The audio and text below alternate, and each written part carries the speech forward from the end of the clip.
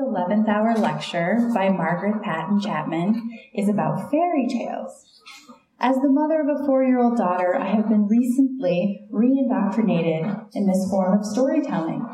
A few months ago, the babysitter came home with a bag of fairy tales from the public library. I did a quick survey of the illustrations to be reminded of the frights, the wicked fairies, the witches, the beasts and goblins, the trolls and enchantresses. The children were often orphaned, captured, starved, poisoned, and often at the hands of women who claimed to be their caretakers. I don't know, I said to my daughter. These might spook you. Please, Mama, she said. I love them. Anyway, Amelia reads them to me. And so I understood she was already under their spell. Now, every night since that first night, we have read a few fairy tales before the lights go out, and I have come to see them in a new way. The protagonists are often young girls, and in spite of their hardships, are clever and witty. They figure out ways to escape, find love, survive, indeed, live happily ever after. They are stories about the most downtrodden. They are origin stories. They are cosmological in scope, commentary on the human condition. You never get sick of these, do you? I asked last night, closing a volume. My daughter looked at me as earnest as I'd ever seen her. Never, Mama, she said. They are my favorites.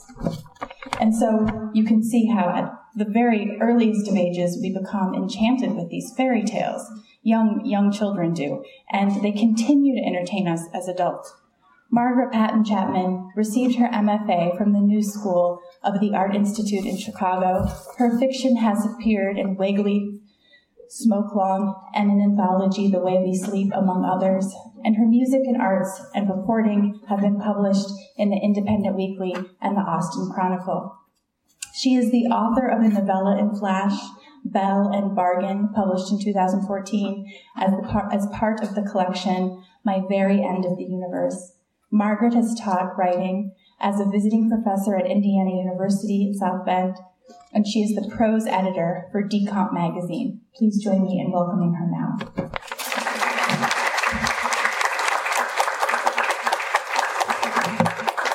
Oh, hi, can everyone hear me with this mic? Great. So thank you so much for coming out today to hear me talk about fairy tales. Thank you so much to Amy and Jen and the Summer Writers Festival for inviting me to give this talk. Fairy tales are something incredibly important to me. I've taught a number of classes in fairy tales. I probably spend too much time reading about fairy tales. And so in this talk today, I'm really going to focus on, a few things. I'm going to talk about my experience with fairy tales and a little bit of the history of the literary fairy tale, just a little place where we talk about the transformation from the oral tradition of fairy tales to literary fairy tale. And then I'm also going to talk quite a bit about the craft of fairy tales and how they can impact your writing. When I talk about fairy tales today, I'm mostly talking about what we would consider to be Western European fairy tale traditions. And this is mainly because those are the kinds of fairy tales that I was exposed to as a child. So the Grimm's brothers, Hans Christian Andersen, Charles Perrault, John Jacobs, those are the fairy tale collectors that most children in this country get exposed to. They're also the ones that Disney makes the movies of. So I'm talking about fairy tales in the Western European tradition, but I think that what I'm saying applies also to non-Western fairy tales as well. So if you don't mind, Jen, bringing up the first slide, I'll go ahead and get started. So let me tell you a story. Once upon a time, there was a woodcutter who lived with his wife and 2 children on the edge of a great wood. The family never had enough to eat. One night, looking at their diminished stores, the woodcutter's wife proposed they take the children into the woods and build them a fire, give them some bread, and leave them there. They will never find their way back, the mother said. I feel sorry for them, said the woodcutter, but he agreed. The children, awoken by hunger, were afraid, but they made a plan. The brother collects pebbles in the moonlight. The next day, they're led into the woods. So the slide behind me is from an illustration from Neil Gaiman's version of Hansel and Gretel. The illustration is by the artist Lorenzo Mattotti. This story was one of my favorites as a child. Who has not been enchanted by this tale? There are so many childhood fears and fantasies wrapped up in this story. Parents abandoning children to certain death, a candy house, cannibalism, the cruel birds who eat their breadcrumb trail. As poet Richard Sykin points out, everything in this story is so hungry. Once upon a time, I had a magical childhood. I do not mean that it was particularly good or enjoyable. I did not particularly like being a child. I felt like I was being lied to by adults all the time, and that turned out to be true. I lived in a rather ordinary house. Let me back up. I lived a rather ordinary childhood in an ordinary house, in as much as any ordinary childhood can be ordinary, with an ordinary amount of fear and cruelty and deprivation and violence, which is to say, not too much, but some. I lived with my mother and father and younger brother in a rather ordinary house on a rather ordinary block in a rather ordinary small city. In the middle of the block, there was a little depression, a gully where a small stream ran behind the houses, and a bit of bramble and a few dozen scrubby trees, and the ruins of a mysterious house, half a chimney, and a corner of a foundation. But that place seemed like a dark and mysterious woods to me. I was also surrounded by lots of mysterious and magical adults as a child. On my block, there was Ray, the child psychologist, who lived in a giant dark Victorian, and I would visit him, and he would show me mysterious ink blots and ask me what they meant, and he would give me Capri Suns. Next door to me, there were the sweet and hunched and ancient-seeming Eekses, a white-haired couple in an adorable cottage who let us hide, whether they knew it or not, when we needed to, and offered us colorful candy out of cut crystal dishes. At the other end of the block, there was the perpetually pinched old lady, Mrs. Arena, whose name compacted to Ms. Arena. She would spray us with water when we went on her grass. She would yell at us. She had a barking dog, and I always thought her voice sounded like a bark. These were the witches and wizards and magical dwarves of my childhood. So I was a small child right on the cusp of the time when it seemed to be that the world became an unbearably scary place for parents of small children. So I was the oldest of eventually 4, although my other sisters came along much later. But I got to have a childhood of relative freedom and exploration compared to my younger siblings who were much more protected. So I was able to visit the neighbors and go to their house and hear the stories they told. Both of my parents worked, and so as a small child, I spent half my days in a daycare and the other half under the care of a babysitter who I called Nanny. She was a grandmotherly woman and actually a great-grandmother by the time she was my nanny. She was part Lumbee. She had incredibly long black hair she said she'd never cut in her life, which she wore in long braids wrapped around her head. She told me stories I don't think most people would tell a child. She showed me the scars where her father had cracked her head open, where her husband had hit her with a belt. She told me all the time about the true evil that lurks in the world, about people who kidnap children and do unspeakable things to them. She told me these stories because she thought my mother let me have too much freedom. She was worried for me. I was a small, blonde girl, and to her, my blondness made the world more dangerous for me. And this was confirmed for me by the stories I saw, because blonde girls get kidnapped by witches and locked in towers.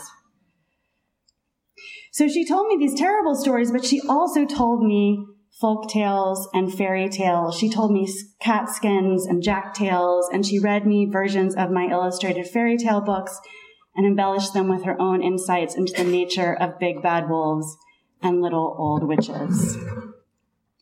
So this was my first experience of fairy tales, even before Disney movies, even before VCRs.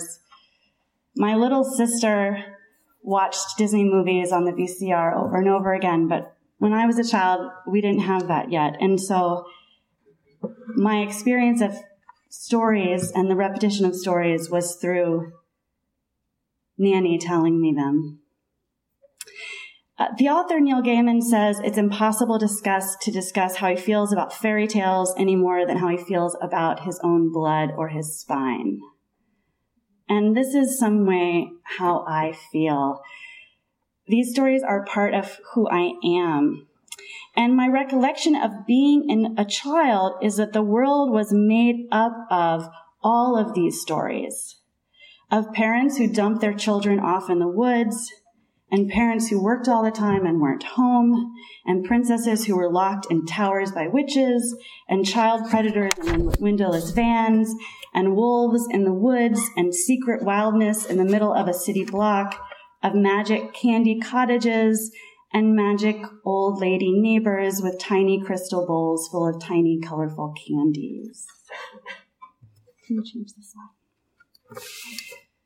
So, this indivision of the world of the world of magic and the world of pain and kindness and terror and wonder is what child psychologist Bruno Bettelheim calls enchantment. He ascribes it to children whose animistic view of the world, in which they are, so animism means that you are ascribing thoughts to things without thoughts. And it's something that comes from this idea that you have not fully separated your ego from the world around you. So children do not fully know of themselves as different from the other, and they go about believing that they can speak to inanimate objects and that they can read minds and that the world is just a story in which they are the center. I think this can be said about writers too. So, coming to these stories now as an adult, it is possible to still feel this enchantment, but in order to do so, we need to look at these stories through a slightly different lens. So, what is a fairy tale? Heroes and heroines of fairy tales are non-specific. That's one of the most fundamental aspects of fairy tales. They're a prince, a princess, a hunter, a miller's son. Often they do not have names. When they have names, the names are given to them over the course of the story. Little Red Riding Hood was not named Little Red Riding Hood when she was born. She was named Little Red Riding Hood when she got a Little Red Riding Hood. She is named after an article of clothing. Same with Puss in Boots. He wears boots. That's his name now. Even the most famous fairy tale, I think, of all time, Cinderella, is not named Cinderella. She's not even named Ella, which I think a lot of kids these days think she's named. Who knows her name? The name given to her by her mother is a mystery and forgotten. Her mother dies. The name disappears. And the name we know her by, and we know her story by, is the insult that's given to her by her stepsisters. The girl that sleeps by the cinders. So these nameless, non-specific heroes happen into their stories. One difference between myth and fairy tale, according to Bettelheim, is that in myth, heroes are fated, right? You pissed off the gods, or your mom did, or Zeus slept with your mom, or you did something really bad and killed your father, and but you couldn't help it. From the moment of the beginning of a mythic story, the things that happen to you are outside of your control. You have no choices. You're fated. In fairy tales, ordinary miller's sons and princesses and soldiers happen into stories. They have choices. At least someone has a choice along the way. They don't end up locked in a tower because of anything that the gods fated for them, but because their dads were really bad dads, usually, right? The poor miller's daughter in Rumpelstiltskin, why does she end up in this castle under pain of death to do something she has no ability to do, except for that her terrible father told the king she could do it? Why is Rapunzel in the tower? Because the father stole the lettuce. But if these people hadn't had such bad dads, that stuff wouldn't have happened to them. So in fairy tales, the story can happen to anyone, as if by accident. Fairy tales also often involve magic, although less magic than you think. We think of these stories as super magical. We think of them as a defining characteristic of fairy tales, this magic, but the magic is really small. This is not wizards battling to save the world. This is the magic of industry. So in the Grimm's version of Cinderella, Cinderella calls down birds to sort lentils. That's the magic she has, lentil sorting magic. In donkey skins, there's magical dresses that are made. In the shoemaker and the elves, magical shoes are made. There's a lot of magical making of clothing that happens. In Rumpelstiltskin, the magic simply changes straw into gold. This is not magic that defeats evil. In addition, in fairy tales, there's almost always a transformation. So sometimes these transformations are like a person is turned into a swan, or 6 people are turned into swans, or 3 girls are turned from swans into women. There's a lot of swans that people get transformed into and out of. A frog is turned into a prince, or really a prince is turned into a frog, is turned back into a prince. But there's also, aside from these like magical transformations of form, which happen quite often, there's lots of transformations of status.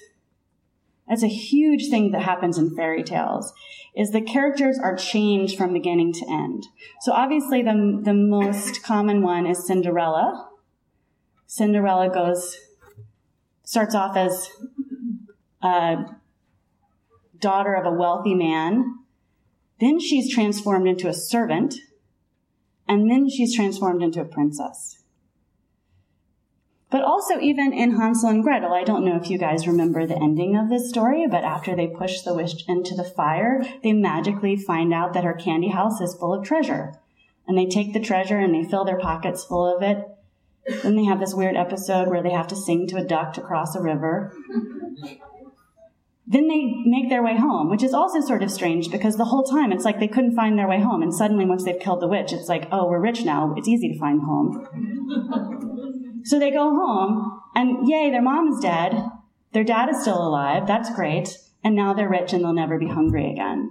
So they start out the unwanted children of an incredibly poor and hungry family, and they end the story as the very wealthy children of a father who somehow managed to get rid of that meddling wife while the kids were away. So these transformations happen all the time in stories. The other thing about fairy tales is that they often begin with an invocation. Once upon a time. Once there was. Once. This shortcut does the work of world building for the fairy tale. So the image behind me is from Joseph Cornell. It's the Pink Palace. Cornell is, he does collage and he does these shadow boxes that are very beautiful. And I think it exemplifies this sort of other timeness. Because when is once upon a time? It's not now. It's then. And when is then? Who knows? It's when these things were possible.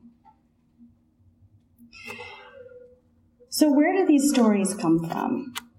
There's a bit of a mystery about where these stories come from, and there's a few different ideas about it. They're definitely connected to an oral storytelling tradition. They're also connected to a literary storytelling tradition.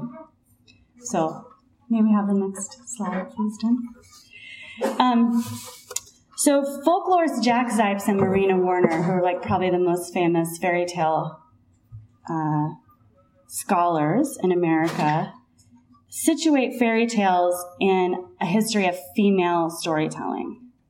So they think that a lot of these stories originally in the oral tradition come from a time when women were probably telling these stories to each other, not to children. And you can see in fairy tales remnants of this tradition. You can understand how they got to this place. So one of the things we find a lot in fairy tales is magic of industry, and particularly women's industry. There is no coincidence that spinning happens a lot in fairy tales. So before the magic of technology and the ability to have machine-made thread and machine-woven cloth, everything you wore had to be made by thread or yarn that was spun by someone, probably a woman, almost certainly a woman. And so much of women's time in the pre-modern age, especially in Western Europe, was spent spinning. It was like what you did in your off time. You just spun. So it's also no coincidence that when we talk about spinning and spinning tales,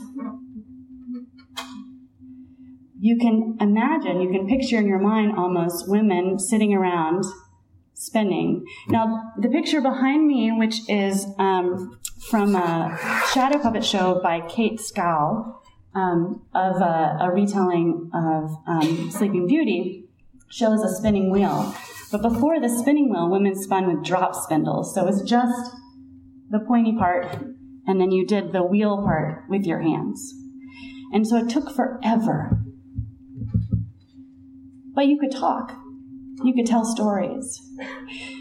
And so you see in stories lots of concerns of women.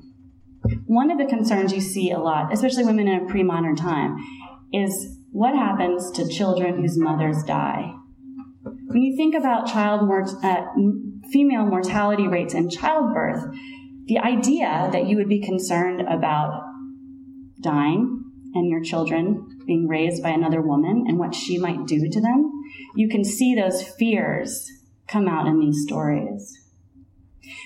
Zipes also points out to us that there is sort of this idea of like Mother Goose, or the old woman who's unmarried, who's telling the stories. And what is the word we have for old unmarried women? Spinsters. Do you know why? Because it's one of the only ways in the pre-modern world that a woman could make money on her own. So if you wanted to not get married, if you wanted to support yourself, you did it by spinning. So from this oral tradition, we get in fairy tales a lot of these archetypal things that show up over and over again. And they're connected to this idea of trying to make a tale easy to remember. So you have events that happen in triplicate all the time. 3 pigs, 3 dresses. You have the repetition of language. I'll huff and puff and blow your house down. And then I'll huff and puff and blow your house down again. You have the youngest and longest children. You have dead mothers, orphans, stepmothers.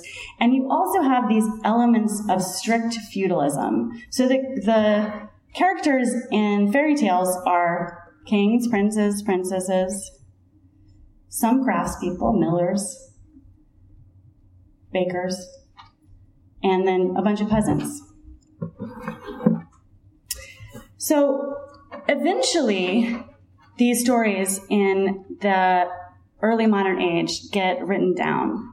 And they are originally actually collected mostly by female storytell collectors. And as soon as the printing press is invented, they get printed and distributed. This is an age before copyright and intellectual property laws. So if anyone read a good story, they'd be like, I can just reprint that and change it a little bit maybe and reprint it again. So one thing that you see in fairy tales is there's dozens of versions of these stories. And partially we think that's because it comes from an oral tradition where these people are just telling the stories again and again. And partially it's because you have the introduction of printing. So we have dozens of Cinderellas, dozens of swan princesses, Rumpelstiltskin, Tit-Tim-Tot, multiple Pied Pipers. There's an amazing one called The Magician of Avicenna, where he doesn't play a pipe. Instead, he teaches the mice to conduct their own funerals. It's very weird. So one question is like, why do these stories get told over and over again? And why do some stories appear to be repeated and catch our collective imagination and others fall away? And I don't have a really great answer for that. But I do know that you can see elements of fairy tales all over the place in contemporary world. And that's not just like TV shows called Once Upon a Time, or the like Hansel and Gretel movie version where they're like warriors or things like that. But you find them in history books. You find them in songs. You find them in soap operas. You also find them in contemporary realism, in fiction. So there's a fairy tale from Sweden called The Swan Maiden, and in it, this hunter is hunting down by a bay, and these 3 swans land, and they take off their feathery attire, and they turn out to be naked ladies. And he watches the naked ladies swim, and he falls in love with one, and he steals her cape so that she can become his wife. In John Updike's story, A&P, which is very famous, you may be familiar with it, his narrator watches 3 young women in their bathing suits enter the A&P, and he falls in love with one, and he tries to conspire to find out how he can gain her. He fails. In Flannery O'Connor's A Good Man is Hard to Find, another really famous story, there's a grandmother, unnamed, who keeps saying, let's not go that way, let's not go that way, let's not go that way. And what happens? She gets eaten by a big bad wolf. I mean, she gets killed by the misfit. And so does her whole family. But you can see these archetypes of stories, even in stuff that is totally considered to be realistic and not magical at all. So, back to the sort of definition of fairy tales. One of the last things that people think of when they think of fairy tales is that these are stories, moral stories for children. So I'm going to tell you a very quick fairy tale. It's called The Rosebud. Can you switch the slide? There was once a poor woman who had 2 little girls. The youngest was sent to the forest every day to gather wood. Once, when she had been gone a long way before finding any, a beautiful little child appeared who helped her to pick up the wood and carried it home for her. Then, in a twinkling, he vanished. The little girl told her mother, but the mother wouldn't believe her. Then one day she brought home a rosebud and told her mother the beautiful child had given it to her and said he would come again when the rosebud opened.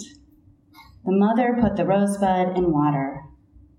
One morning, the little girl didn't get up and get out of bed. The mother went and found the child dead, but looking very lovely. The rosebud opened that very morning. What is the moral meaning of that tale? The child dies. The rose opens. There is a symmetry, certainly. There is magic. It's a sad story, but it's a story of a fulfilled promise. A child whose mother doesn't believe her, is the moral believe your children when they say magical things have happened to them or they died? In the Italian version of Puss in Boots, which comes to us from, usually in the French version, Charles Perrault was a collector of the French version, and he loved to append morals to everything. And his morals are always so trite. They're just, it's like every moral is like, be good, be a good girl. And in the Italian version of Puss in Boots, the Italian collector Carlo Conditi makes fun of that, and he notes that this tale is very useful if you happen to be a cat. So if these stories aren't moral stories for children, what are they doing? So I think that they are serving as what object relations theorist Donald Winnicott calls intermediate area of experience. I'm going to try to unpack this real quick for you. So in Winnicott's idea, children and adults, we are always in the process of and struggle of trying to accept reality. Back to what Bruno Bettelheim said, that idea of separating your ego from the world, of realizing that you're you and you're alone and you're going to die. We're constantly in that struggle. And so he says that art is a kind of cultural experience which is not challenged and gives us relief from the strain of relating to reality. So I think that's what fairy tales do. They give us relief from the strain of relating to reality. Fairy tales are places where you no longer have to work out your feelings about an understanding of death and darkness and cannibalism and abandonment.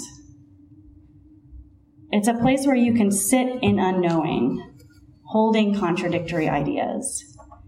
It is a place of horror and beauty. May I have the next slide? I think in fairy tales we find 3 of these ideas that are listed on this slide. So Victor Hugo took Immanuel Kant's idea of the sublime and he transformed it. He said the sublime was a beauty beyond understanding, a beauty that moved towards terror, a combination of the grotesque and the beautiful. You can see that in Hugo's work, certainly. Rudolf Otto has the idea of the numinous, which is related to the sublime. The numinous is the thing that terrifies us and fascinates us at the same time. That candy house in the woods. And also what we find in fairy tales, I think, is John Keats' idea of negative capability. Keats thought that beautiful poetry, beautiful things, could access the sublime, could have this idea of the beautiful and the terrible, and that the negative capability was the ability to sit with these contradicting ideas, the ability to sit in unknowing, the ability to not reconcile. So in these stories, there is the idea of beauty and horror. These are stories, as Jen pointed out in her introduction, of darkness and anguish. Even gussied up in their most shimmering Disney princess ball gowns, these are still stories of children whose mothers die, whose fathers forget them or barter them to witches or beasts, whose stepmothers and captors lock them away or try repeatedly to kill them. Somehow, we don't think about this when we think about the Disney versions. when our daughters dress up as princesses, we don't think about the horror and trauma that these girls and women go through in their stories. It's when you wish upon a star, your nightmare story of abuse and neglect will be transformed into happily ever after. That's what Disney princesses offer us. Yet even in fairy tales, these stories don't always have happy endings. Hansel and Gretel come home. They're rich. Their mother's dead. Yay? So fairy tales ask questions and they don't answer them. Can you change the slide again for me? So, why in the rosebud does the child die? How do Hansel and Gretel find their way home again? In the Swan Brothers, why does the girl, I don't know if you're familiar with this story, but this princess, her brothers are all transformed into swans, and she learns from them that she can transform them back if she sews them shirts, but she has to be silent. Why? Why can't she talk while she's sewing these shirts? Also, she has 6 years to sew them. That's a long time. Also, she doesn't finish. Why does Rumpelstiltskin want that baby? I don't know.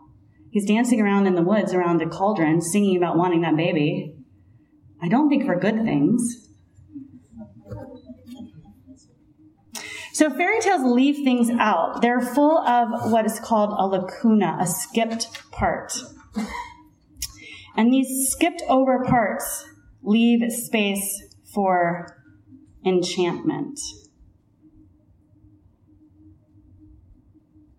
Kate Bernheimer calls these skipped parts, this openness, after the poet Dryden, she calls this the fairy way of writing. In her essay, Fairytale is Form, Form is Fairytale, Bernheimer describes 4 fundamental aspects of this fairy way of writing, this space of questioning, this lack of answers. You have the next slide. So these are flatness, abstraction, intuitive logic, and normalized magic. So I'm going to go over these briefly. So flatness is the absence of psychological depth in characters. We don't know what these people are thinking about what's happening to them in fairy tales, right? Sometimes we know they're scared, like Hansel and Gretel are scared. But we don't know what that miller's daughter is thinking. She's scared. But then what happens when she marries the king who for 3 days was threatening to kill her every day?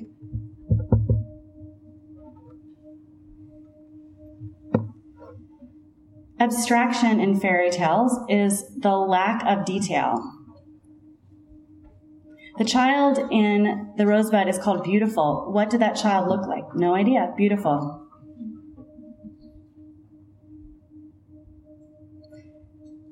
Abstraction gives us space to imagine our own understanding of beauty. When there are concrete details in fairy tales, you see the same things happen over and over again. There's very few colors in fairy tales. Red, black, transparent, gold. That's about it. So you get glass slippers and mirrors and an apple and a red riding hood. But there's not a lot of like description of objects.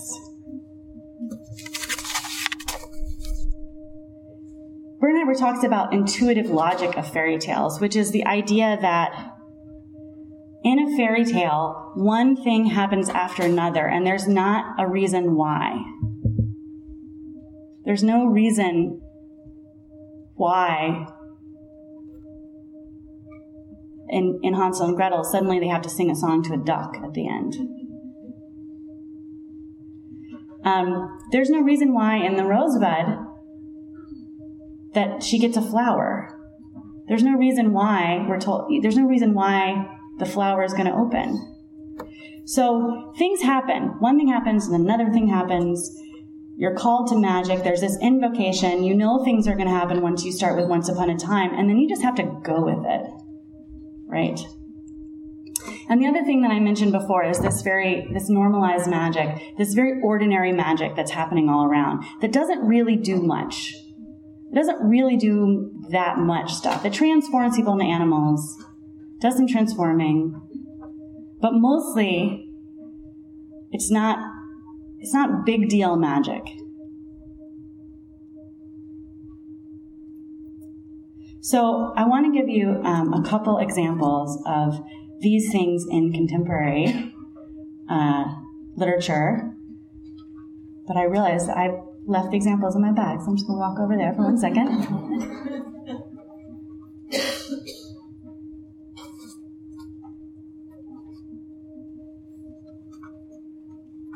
So these things do this work that is like what we're told not to do in Fiction 101, which is that they tell, they don't show. The child is beautiful. We don't know. We know nothing about that child. We only know the child's gender because we're given a gender pronoun at one point in time. But aside from that, we don't know why. We don't know what. We're told Hansel and Gretel are hungry. Everyone in their house is hungry. We don't feel the hunger. We're not shown the hunger. We're just told that they're hungry. So this kind of abstraction can work in contemporary literature as well. So the first example I'm going to give you is from Train Dreams, this book by Dennis Johnson that I'm actually teaching this week. At a certain point, the main character, Robert Grenier, his daughter who has disappeared, and he thinks is dead.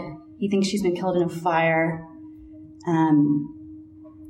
He has an interaction with a feral child who shows up. Here's what he says. The child's eyes sparked greenly in the lamplight like those of any wolf. Her face was that of a wolf, but hairless. Kate, he said, is that you? But it was. Nothing about her told him that. He simply knew it. So he doesn't give us any explanation. We don't get any description other than a hairless face that this feral wolf-like child who showed up is his daughter. He just tells us, and we have to believe him. And in that space of having to believe, of being told, is enchantment, is magic. One more quick example.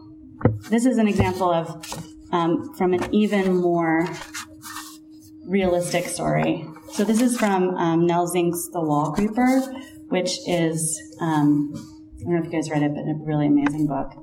So this is just the first two sentences. I was looking at the map when Stephen swerved, hit the rock, and occasioned the miscarriage. Immediately obvious was my sticky forehead.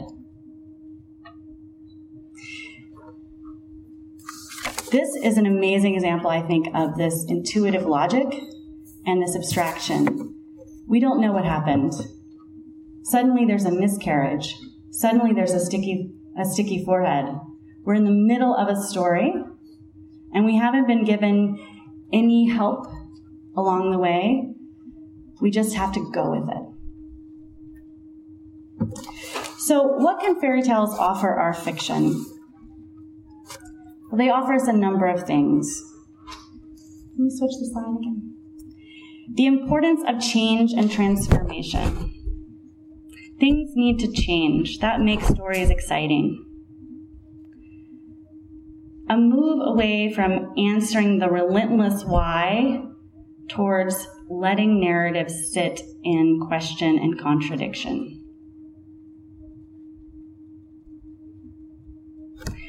And telling, not showing.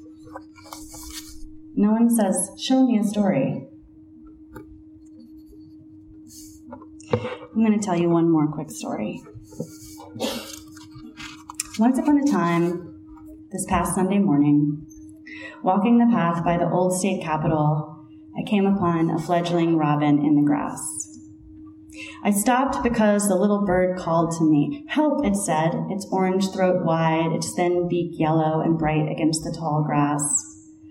The bird looked at me and called help in the shrill and terrifying language of birds. There are moments when the planes of meaning in our average lives intersects with the fairy way. Here's the thing about a fledgling robin. She will hop in the grass for a few days, and her parents will come down and feed her and watch over her and chase away any predators, and eventually the young bird will be strong enough to fly. Or the parents will not, and she will die. This is the way of the world full of chaos. But in fairy tales, there's a third way. The bird calls out for help, and some magical creature helps it. There is a price, perhaps. A bargain is met. Perhaps the magical creature is only a child or a woman who wants a child, and the bird will return and grant wishes to its helper. In the real world, there is no reason to help the bird, because there's no help that can be given. The bird will live, or the bird will die. But in the moment of calling out, in the moment of contemplating response to the call, there's the world of enchantment, of story. The bird says, without knowing what she is saying, step into the place where you can be magic. The contemporary novel is full of this reckoning. It is full of trying to help the bird and failing. Nabokov said, great novels are above all great fairy tales. And what he meant is that novels call their characters out of nowhere to do or reject magic, just as inexplicably as the heroes and heroines of fairy tales are called, not because they're fated, but because they're in a story. By allowing the fairy way of writing into our stories, we open them up to the possibility of the sublime and negative capability, the place of relief from reality, and of enchantment. Thanks.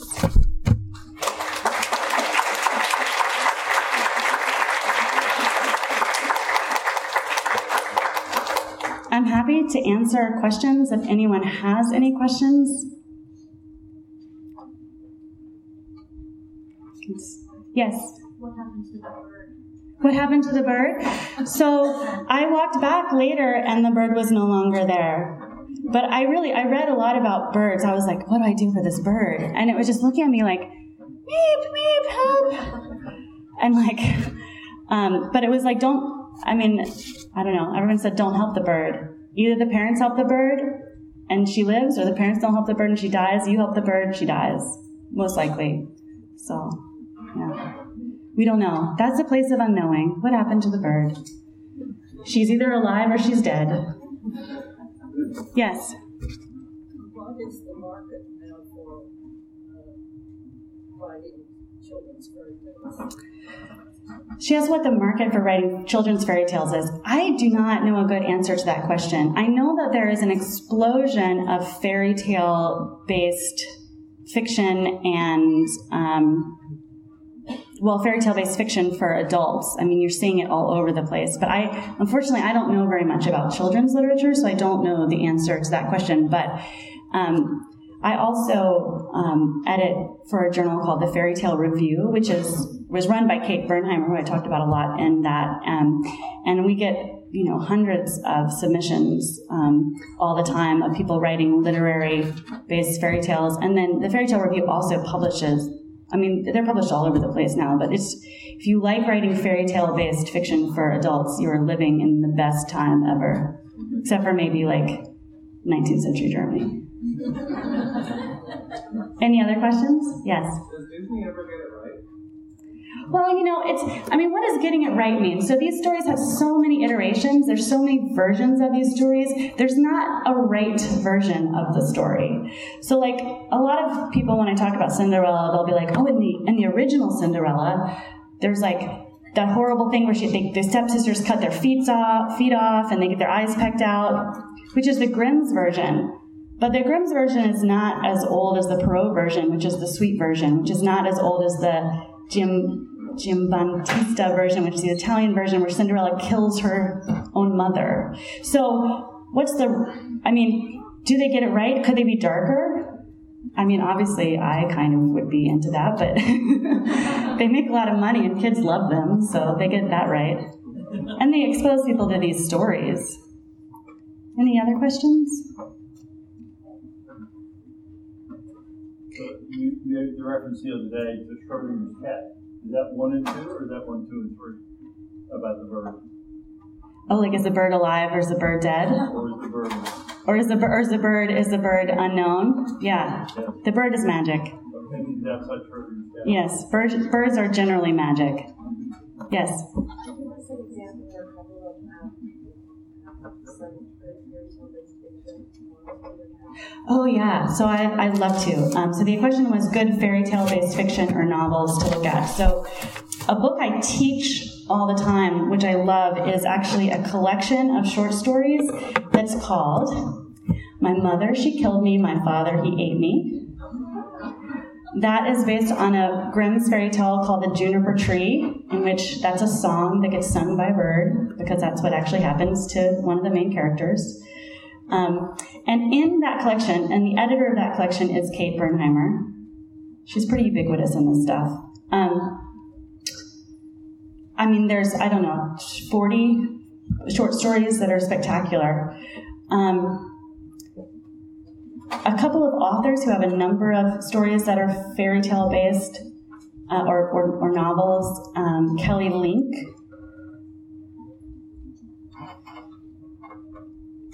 This name's a little harder. I love her work. Sarah Shunlian Bynum. So it's, I think, SHUN-LIEN,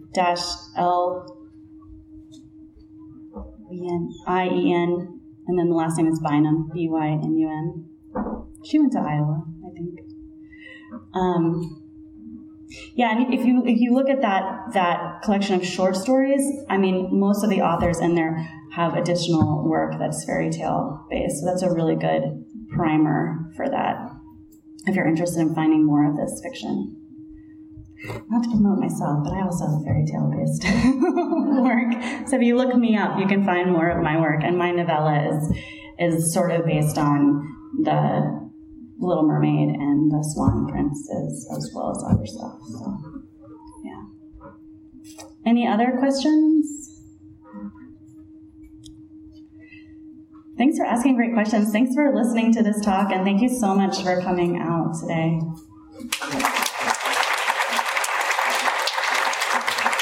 I'm also happy to answer questions, after it's over if you don't want to ask them from the crowd. Thanks again.